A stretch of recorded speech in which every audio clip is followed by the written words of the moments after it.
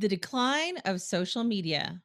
I'm Tanya Hall, and joining me is Scott Monty, writer, speaker, and principal at Scott Monty Strategies. Welcome, Scott. Hi, Tanya. Nice to be here. So, give us a brief summary of your journey through the C suite and the role that social media played along the way. Sure. I joined Ford over a decade ago at the executive level. I was just on the cusp of the global car apocalypse. Oh, what fun that was. I'm sure you remember. Ford was pulled right into that with the other two US automakers, but had a different story to tell. And we used social and digital to help differentiate ourselves in that. And it was an exciting time because it was at a time when Ford was beginning to have a resurgence in the US market. And I thought as I joined in 2008 that by 2010, social media would kind of hit mainstream. And with Ford kind of running on all cylinders, as it were, the two would kind of intersect and there would just be this explosion of activity and response. And that's exactly what happened. Makes me look like like some kind of a fortune teller or VC, I don't know which, but it worked out really well.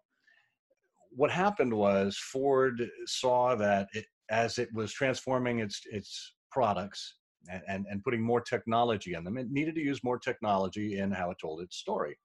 And all of the executives began to realize this as well and started to use social as a strategic utility.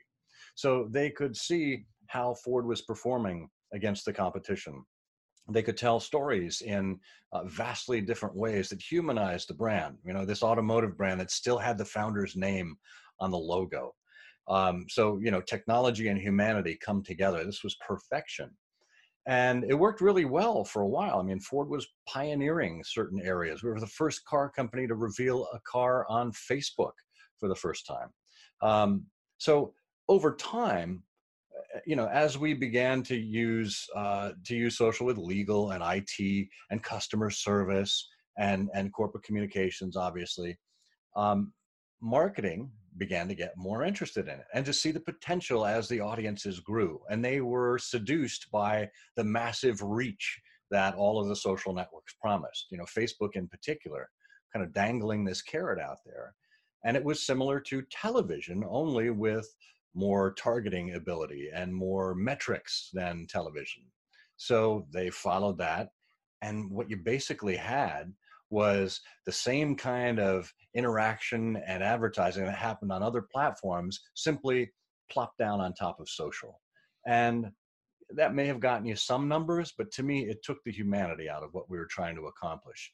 And watching more brands do that and watching the C-suite kind of pivot from shiny object to shiny object, it made me realize that there's a bigger issue at play. And that's why I kind of branched off to start my own business and to coach executives, particularly the C-suite, on the things that matter, things that have always mattered to people over time, and to connect with them on a human level and to use empathy in their strategy setting and ultimately to become virtuous leaders. And you have set a great example of that yourself. In fact, you and I have been talking about social media with each other for easily over a decade, and you've got some great stories about how you first started. So, and it held so much promise. There was so much opportunity. What happened to turn it bad? That's tough to say. I don't think there's any one thing that I can pinpoint. I mean, part of it is human nature. We just we all see what happens. We eventually all go there and flock to it. And in this case, the technology, I think, had to resort to algorithms.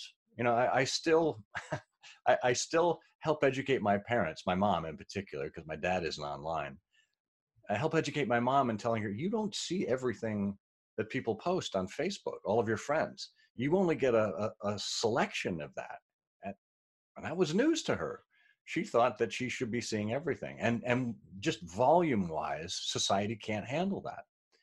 And so the question is, whose lens is the algorithm actually being utilized by? I mean, you can certainly make tweaks, but folks like you and I that understand the tech and are maybe a little more geeky, we can tweak our Facebook feed, our Twitter feed to our heart's content. But most people, not so much. And so they're victims of the technology. And to me, when you've got humans and technology meeting together, it's important for humans to have a little more control than the technology does, right? To be in the driver's seat, to use an automotive analogy.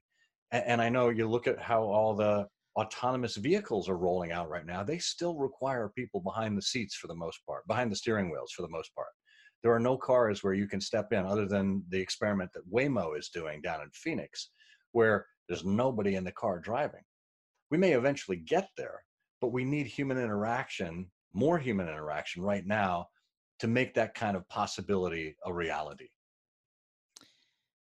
The price of free use, and certainly platforms like Twitter and Facebook, they're free to consumers to use, except that the cost, right, is our lives, our data, and in some cases our souls. I mean, is it time to admit that the free use business model has run its course?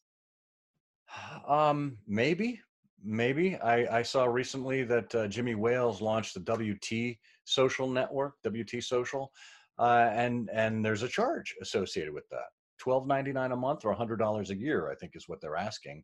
And the idea is that we will never sell ads. We will never compromise your privacy.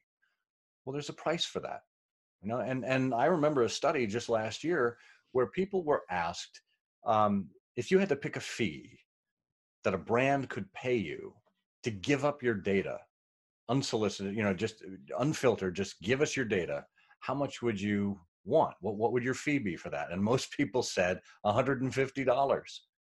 People give up their data, their rights for $150. And that's insane. So you put that up against $100 a year to retain your data. It seems like a bargain to me, right? But for most people, it's going to be a struggle. Why? Because humanity is on Facebook. That's where everybody they know is. It's where their history is. Well, I got news for you. I talked with a college class, I think it was a technology class a couple of weeks ago, and asked them about the platforms they were on. And I asked specifically about Facebook. Is anyone on Facebook? And believe it or not, of these 18, 19-year-olds, a few hands went up sheepishly. And I asked them specifically, I said, okay, why? Why are you on Facebook?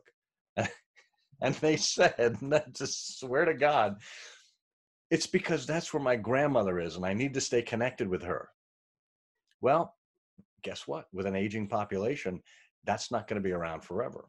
So you see why Facebook is pouring resources into Instagram, into stories, which makes it more competitive with the likes of Snapchat and whatnot, into WhatsApp, which is a private messaging app, where more people are withdrawing now. You're seeing more people get into these smaller groups or one-to-one, one-to-few conversations. They appreciate the privacy element. So if something like WT comes along, and I don't know if that's the answer, if there's another one that's going to break out, you have to get people over to it first before you can entice more people to join, which is a whole chicken and egg kind of thing. It's the whole Yogi Berra, you know, nobody goes there anymore because it's too crowded. At some point, there's got to be something that causes people to say, I need to go somewhere else. Tell us about the ethics. The ethics with an X. I've been astounded for many years with Facebook's lack of ethics. You know, they constantly break our trust to the point where it's laughable to think that we should trust Facebook. And they get on this advertising campaign that, you know, oh, we need to win your trust back. We want to be trustworthy. We're transparent, which again is a laughable notion. Yeah, they're transparent for the most technically enabled people, but beyond that, they're not. They keep doing things to breach privacy or user data or, you know, other things along the way. This has been going on for a decade. And it finally got to a point where, again, I was talking with someone about, well, where do you go? If you're sick of Facebook, which includes Instagram and WhatsApp, where else can you go? Google Plus is out. So where do you go now? And they basically shrugged their shoulders. I said, yeah, it's going to take some of us, one of us at least to start, to do something. I said, it reminds me of that old line from Dr. Seuss's The Lorax, unless someone like you cares a whole lot, nothing's going to get better. It's not. That's exactly where we are right now. And I also decided at that point, why not take the entire Lorax and rewrite it? That's exactly what I did. As we look towards a new decade, what lessons should our social media experience over the last 10 years teach us about the next 10? Wow. I suppose that it's that everything is cyclical. We see trends happening again and again. And I mean, you see all the books behind me. I like reading. I like history. And they say those who don't know history are destined to repeat it. Well, history doesn't necessarily repeat itself. It does rhyme. And I think there are opportunities for us to learn from our mistakes, but we have to recall what those mistakes are. We have to understand what human nature is. And if we've seen these things happen on platform after platform, then we can pretty well predict what's going to happen on the next one. And to me, that's always been one of the faults of Facebook, in particular with Mark Zuckerberg. I wish he had stayed in school and finished his degree in psychology or in some other humanity to help undergird the technology that is just so fantastic, to understand what eventually would have happened if you put millions and millions and millions of people together. And I think we need to keep that in mind for whatever the next step is.